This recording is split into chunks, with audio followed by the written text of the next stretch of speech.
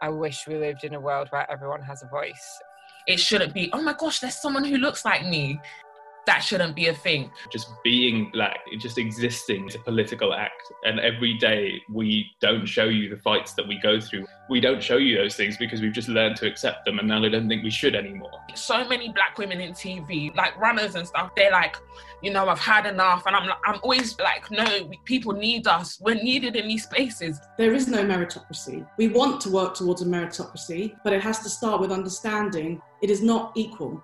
I think there's a lack of understanding. I feel like I'm always trying to adjust to white people and no one's ever trying to understand me. And I'm getting so frustrated now. It all comes down to mental health. This is the thing. If I've lost out on opportunities to workplaces that are dominated by systemic racism, then cool, I'm good with that. In 2020, after the murder of George Floyd, the world experienced a reckoning on how it saw and engaged with Black people. What started as an uproar against police brutality rippled so strongly that the cry is being heard across all industries where Black, working class, and minority people feel undervalued, underserved, and often shut out, including the world of production. We've known for a long time that the film, TV, and advertising industries are wildly unequal. According to Televisual, only 9% of off-screen roles are held by ethnic minorities, with only 4% of them in senior positions, unchanged from 20 years ago. And practices to redress this balance are light at best. But when Blackout Tuesday in June 2020 saw hundreds of companies and organizations posting Black squares on their social media to show solidarity and their stance in respect to Black lives, many Black and minority production staff felt emboldened to hold them to account. As a Black person myself within this industry, I have heard and experienced things over the years that still make me tense with discomfort and anger, and have made me question so many times whether I belong. So in this episode, we ask, how many producers does it take to make equality a reality? A few production professionals spoke to us about what being Black in production means to them. Being Black in production means negotiating your true identity for career progression.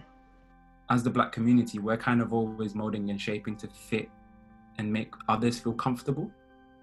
You do that thing of like trying to bring people over to your side, and even though you may feel offended. Being Black in production means adding to a rich tapestry of diverse ideas and thoughts to the collective, and continually providing value because of that. Being Black in production means that people often have low expectations of you, and people often think you're more junior than you are. It's almost as if you have to overcome people's preconceptions about, what you can do. Perhaps that they expect something that's not on par with, people that they've worked with in the past. So they're surprised when you do a good job, or they're surprised when, things go well, because they didn't expect it to. Oh man, that's so depressing saying that out loud. It can be said with like a facial expression or just a movement of the eyes, and you just kind of know what it means. I was interviewing on a telephone interview with a Chelsea pensioner before we were due to go and do a recording with him. And so I was talking with him, getting along really well. Went with my producer to go and do an interview with him. I went to the Chelsea pensioners kind of hub, and he was all in his kind of outfit. As soon as I walked through the door, his jaw dropped as if to the floor. And he went, oh, you. He went, you're. I went, I'm. He said, you're. Oh. He goes, you sound so different on the phone. And I was like, all right, here we go. And then, you know what I find myself doing? And it's just part of I kind of hate having to do this, making him feel better about making the mistake about the fact that I sounded white. During the Black Lives Matter movement, not one person from my organisation reached out. 2 weeks after, because someone had made mention, the managing director then gave me a call to say how embarrassed she was for not calling, but she just felt so uncomfortable, so she just didn't know what to say, and so didn't reach out, which left me feeling really unsupported, and felt like I had to put my kind of feelings on hold in order to hold a space to make her feel comfortable enough to express her sorriness. definitely earlier on in my career, like I let a lot of things slide because I didn't want to look like the angry black woman. Like, you know, I was reinforcing stereotypes of my behaviour. That caused me a lot of frustration with myself, just experiencing kind of things that weren't great, but not feeling strong enough to be able to vocalise them to the people who were at the root of that. I feel like if I had kind of stood up to people like a lot earlier on in my career, I'd feel perhaps a bit more at peace with myself. Because I find that being in the work environment, I have one identity, and then being an East African man and stuff, there's another identity, which sends me on this kind of like, am I being true to myself? When I go to work, I have to have an essence of professionalism for sure. But sometimes I question, am I being true to inherently who I am, how I would go about a situation? And it's a constant thing for sure, to be checking myself and navigating how I feel about me and in that space. It's just trying to understand that really, and not feel like you're lying to yourself almost. One of my managers, I went to her with a complaint because one of the editors was, you know, saying really kind of, what's the word I'm looking? They were kind of borderline racist things. He was saying kind of borderline racist things. And I went to my manager to complain. And she was just kind of like, oh, but, you know, they're getting the job, they're getting the work done and nobody else has complained. So just get on with it, basically. And I guess I was so kind of like not really understanding of the situation. I was just like, okay, yeah, fine. You know, yeah, it's a bit shit, but I'm just going to get on with it. And I just feel like if I had just, you know, stood my ground or said something to that editor or said something to her, because I feel as though by not doing something, I'm kind of part of the problem.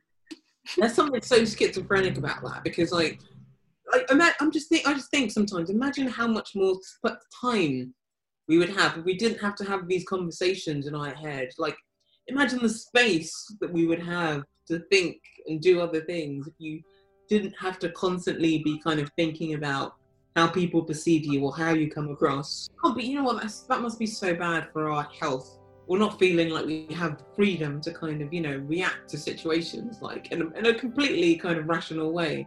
That can't be good for you. That can't be good for us. I look at people who, in my eyes, don't necessarily have that struggle, and then I think, is that why that you're just able to be so much more free thinking in your creativity, and just not have to it be this, and it can just be this other thing that doesn't seem so dark and gloomy, and it's something else completely. And then I'm like, why can't I take my mind there? Well, because I can't take my mind there, because I live with this and this is my truth. Even as a director, kind of like speaking to production companies trying to get signed and being so, I got signed like earlier on this year. Prior to that, I had been emailing and speaking to a lot of production companies trying to get them to look at my work. And a lot of them always came up with the same stock answer, like, oh, you know, we really like your work. But, you know, we don't know where to place you, or like we've got, one of them said, oh, we have another black director, but they said the name of another director who had a very obvious, like, African sounding name. I always think that if I'd been a white male director, I probably would have been signed, you know, 5 years ago. When people go into these spaces and in places of work, they're inherently going to want to be their true selves, but they feel like they can't be. It's about making that workspace okay for them to be their true selves, and then allowing that free thinking and that thought to truly change how that business is run and works. But like, literally just stop and take an honest look at your company.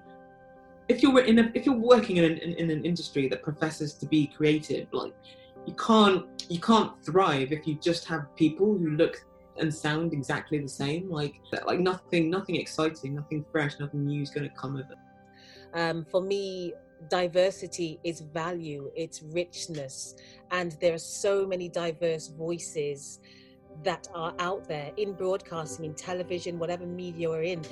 If we're working in there, we have a responsibility to present that diversity to the audience. And being Black, I'm doing my part by presenting my perspective. And I'm also conscious that a lot of progress has been made, because there are voices that are being heard. Now, you know, there are more people that feel confident to come forward and share their voices and say, I matter, what I'm saying needs to be part of the mix. I really hope that this train of like good intent isn't one that just stops at optics and doesn't stop at wanting to be seen to be acting. I hope it's a train that's kind of in it for the long haul. While we continue to fight to make our voices heard and stand in our truth, there are organizations out there doing amazing work to build new networks and pathways into this industry, which has for too long given priority to white, middle-class people and perspectives.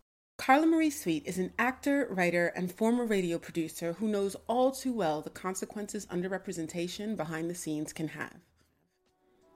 I think we need to move away from words like diversity. I don't think diversity is a helpful word. Diversity always comes as an afterthought. And it always sounds like this kind of shiny bell or whistle that we're going to kind of add to something that's already made. It should be fundamental. It should be, we start with equality, because why wouldn't you? Not we do an entire project and then we sprinkle a bit of diversity on top at the end. No. My experience of radio production was definitely a bubble in which, you know, I looked around and there were people from all sorts of different backgrounds. But since kind of moving into TV, God, TV's so white. I've kind of had a bit of a short, sharp shock, really. I write for a popular TV show at the moment, and yeah, I think it's quite reflective of a lot of TV shows in terms of what's going on behind the scenes. I think that representation is starting to change on screen, and that's good. But yeah, behind the scenes, you know, you've got white writers writing words for black actors and brown actors, and it comes across as really inauthentic. And I think authenticity ultimately is what you sacrifice when you do choose, and it is a choice, to have a writer's room and a production team that is not reflective of the UK. It's not hard to kind of look around and see what the problems are in the industry, and it's not hard to kind of, you know, feel like the industry, even when you're in the industry, like it's really hard to rise to the top. Particularly as a person of colour or a black person, particularly as a woman, particularly as a working class person or a person from a low income background. Everything feels like an uphill battle every step of the way. And so there's definitely that feeling of, gosh, if I can make this easier for somebody else, particularly somebody else who's like me, or somebody else who is part of that underrepresented global majority that just isn't reflected within the industry, then brilliant, because things need to change. Arts Emergency is an organisation that helps young people from difficult backgrounds gain access to the arts, and it's a really, really valuable kind of community of people who are already in the industry that are offering kind of mentoring and support to young people who don't have any connections. And what they're doing is just incredibly vital work if we're ever going to kind of move out of this old boys club that, you know, the industry is currently dominated by. Kara Snelkin is the head of programs at Arts Emergency and explains how young people are supported by the organization. The basic idea is providing a network for young people who don't have one, and that kind of manifests in lots of different ways. I think about 60% of our young people identify as people of colour. We're accessible to young people who come from all kinds of backgrounds, who've been disadvantaged in one way or another. So whether it's been that they're in care, or that their family don't have any experience of higher education, or they come from lower socioeconomic backgrounds. Got to be about integrity, because what is the point in just working only with A-star students who are going to get through anyway, or just parachuting in to be like, here's a little bit of help, but now you're on your own, goodbye. And I feel like the way Arts Emergency has been, it's not tokenistic, it's just, we hope anyway, genuinely helpful and long term. We kind of think of it as like 3 pillars of what we do, one being helping young people access education, also making sure that they've got career tools available so they can explore careers, but also offering CV help and helping them navigate that. And then the other thing is more holistic. So it's more about community. People are coming together to offer their time and offer their expertise because they want to see a better world. And the young people come to us because they trust us to kind of guide them, and they know that the focus is on them.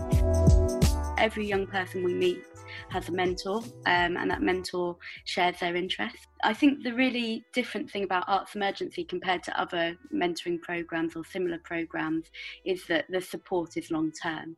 So they join us when they're 16 and we support them till they're 25.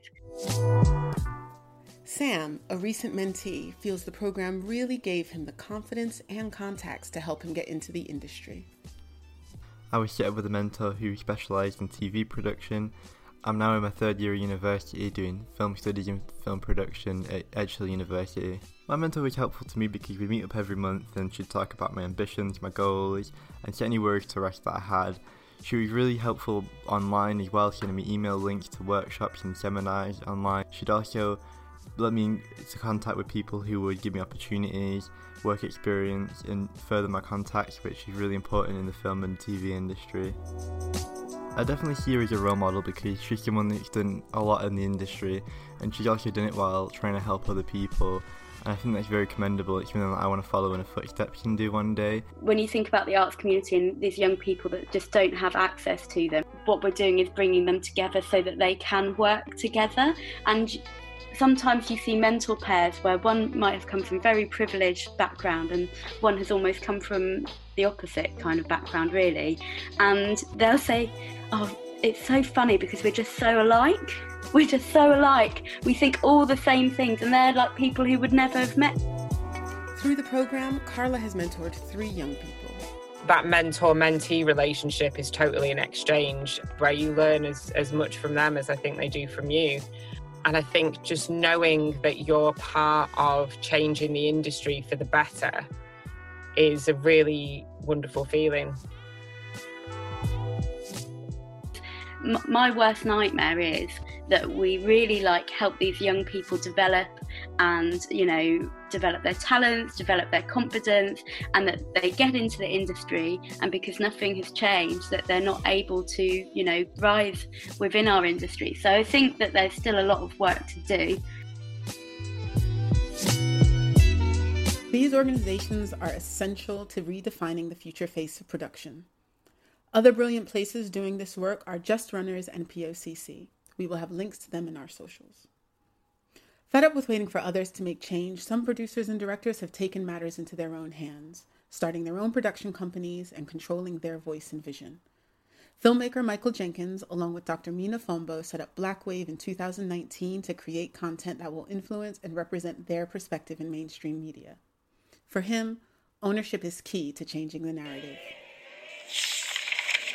Optimistic we came to nurse the pain of the mother country, to rebuild bodies and build new pathways, but were blamed for the strain.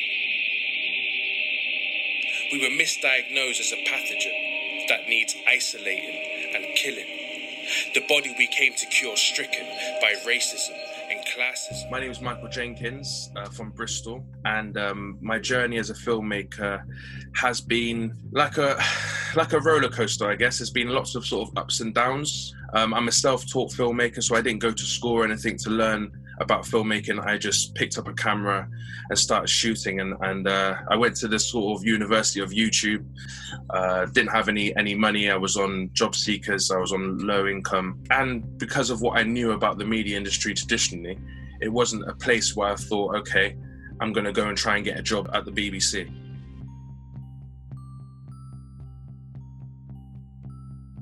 The first thing I did for the BBC, it was a half-an-hour documentary. So I knew the community, I knew the people, I had all the access, I had my own camera, I could go shoot it myself, I can edit it myself. But because I didn't have the sort of track record with the BBC, they only named me as an assistant producer, even though it was me shooting everything. And I could see that was like part of the way that they work, which is very frustrating. After I did do that film for the BBC, they gave me a 6-month contract where I was actually a producer director making shorts, and I was the only black person on the team. But it was kind of like I could quickly see how you could be really institutionalized and become narrow-minded and just be working in your own box, in your own silo, and be disconnected from everything else. So I was sort of really happy when my contract finished. I was like really happy, like, yeah, I'd rather work as an independent than actually in this system, because it's so big and it's so vast and there's so many different layers working with and against each other. It's a bit of a minefield. We just saw all these, you know, commissioners, all the production companies, they are like white, and there isn't. And I just realized to myself, well, who is the sort of production company that looks like me or represents me? And I'm thinking, well, who is the one doing like the big national stuff? And there wasn't any. So that's where we thought, okay, well, there's a space for us here to at least occupy this space for a second. That was sort of the motivation behind coming together and actually trying to create a company that could actually pitch directly to the broadcasters. That's the only logical way forward, basically. I mean, ownership is really important. I believe that, you know, we need to create our own companies. We need to create our own institutions that can work side by side these other institutions. But I think we need to have more of a stake in the company, and that is more than just sort of working for them and being an employee. So I would say that probably I'd want to see more people sort of taking that independent route. As a black filmmaker, I had a black mentor look at my showreel years ago and say, it's too black. I was kind of like thinking to myself, well, basically, I know the reason why I got into this industry is basically to make more representation. So that's what I'm going to do. And until I sort of run out of stories to tell, I don't think, you know, because why not? Because why not? I mean, nobody else is doing it. And I've always been passionate about trying to change stereotypes, trying to give people a voice, you know, tell these different stories. They're relevant to how the country is moving. I do get angry about having to make films that always deal with sort of black trauma. I mean, that's really sort of annoying, you know? And I want to tell stories about, I want to tell sci-fis. I want to tell horrors, fantasies, you know, romantic comedies, you know. It's like there's so much that needs to be told. I don't just want to make programs about, you know, black trauma, you know, police brutality, stop and search, violence, drugs. I don't really want to touch that because that's already being done, and I'd rather do something which is giving us a bit more of a nuance with contemporary life in the UK. I know what people say about, I don't want to be sort of the token, I don't want to be the one that is on the list just simply because I'm black. But I guess if we're not like running production companies, we're not producers, then there's not really much we can do because this is how it works. And the only way we can change that is by becoming producers, running production companies, and then creating our own lists, which aren't filled with people simply because they're black. It's filled with people because of their merit and what they can do. But I think that will take time. That's why I believe that we have to just do our own thing, and then people will just see what we're doing, and they will be attracted to that, and they will follow that, and that will become part of the mainstream. But we have to do more of it ourselves, and we have to have more. We just have to have ownership, and we just have to have ownership of this. I mean, I tried to submit, so I wanted to write a short drama, and submit it to the BFI to get funding. And their process was just so sort of out of touch with reality. But they're sort of saying that they want new voices. They want first-time filmmakers to come and you know, apply for some funding to make their first short film. And I was just like, well, who's gonna apply for this? Because it's so hard to go through, and a lot of people, they might not know a producer, they might not know this person, that person. So how are they? So this is completely out of bounds for them. So we were talking with them about how do we make this thing more accessible? So that's when we come up with this idea of actually partnering with them, but make the process a lot more simple so that it can actually get first-time filmmakers on board. And by working with Black Wave, you know, people will be attracted to sort of trying to work with what we're trying to do. This is a radical step for them. You know, for me and for us, it's just common sense. But for them, this is like a big radical step. That's the reason why we felt like we want to try and help get more people into filmmaking and have more knowledge of, you know, what's involved. What I come across within my community is people, they know about cameraman, and they know about, you know, acting, and that's probably about it. They don't know all the other industries and, you know, that everything that's involved in putting together a production. So that is definitely what we want to try and do, so we can help change the industry in the next 5 to 10 years. It's on us to sort of try and help push it, you know, forward, because we have to be forward thinking. We are here, we are in this country, and we have been here for a long time, and I think it's all about, you know, communicating that our differences, but also, you know, the fact that we're all more similar than what we are different. There are so many more stories to tell, and so much more work that agencies and production companies need to do to support and retain Black, working class, and minority production talent. From their hiring practices to ongoing support for our well-being, re-educating people on their bias, and sustained programs to amplify drowned-out voices. It's great that people are acknowledging the problem now, but there are miles and miles to go before we can rest. Black Lives Matter now and always. Special thanks to Arts Emergency, Michael Jenkins, Carla Marie Sweet, Andrew Jones, and to all the amazing people who opened up to us for this episode. And thanks to the TV Mindset for the clips from their June live stream in our montage. Our production team includes Arijal Sultan, Michaela Blitz, Zoe Jones, Dana Trometer, Rachel Jones, and me, Zakia Petty. Please follow us on Instagram at How Many Producers and Twitter at How Many Producer, and please do share if you like the show. Thanks so much for listening.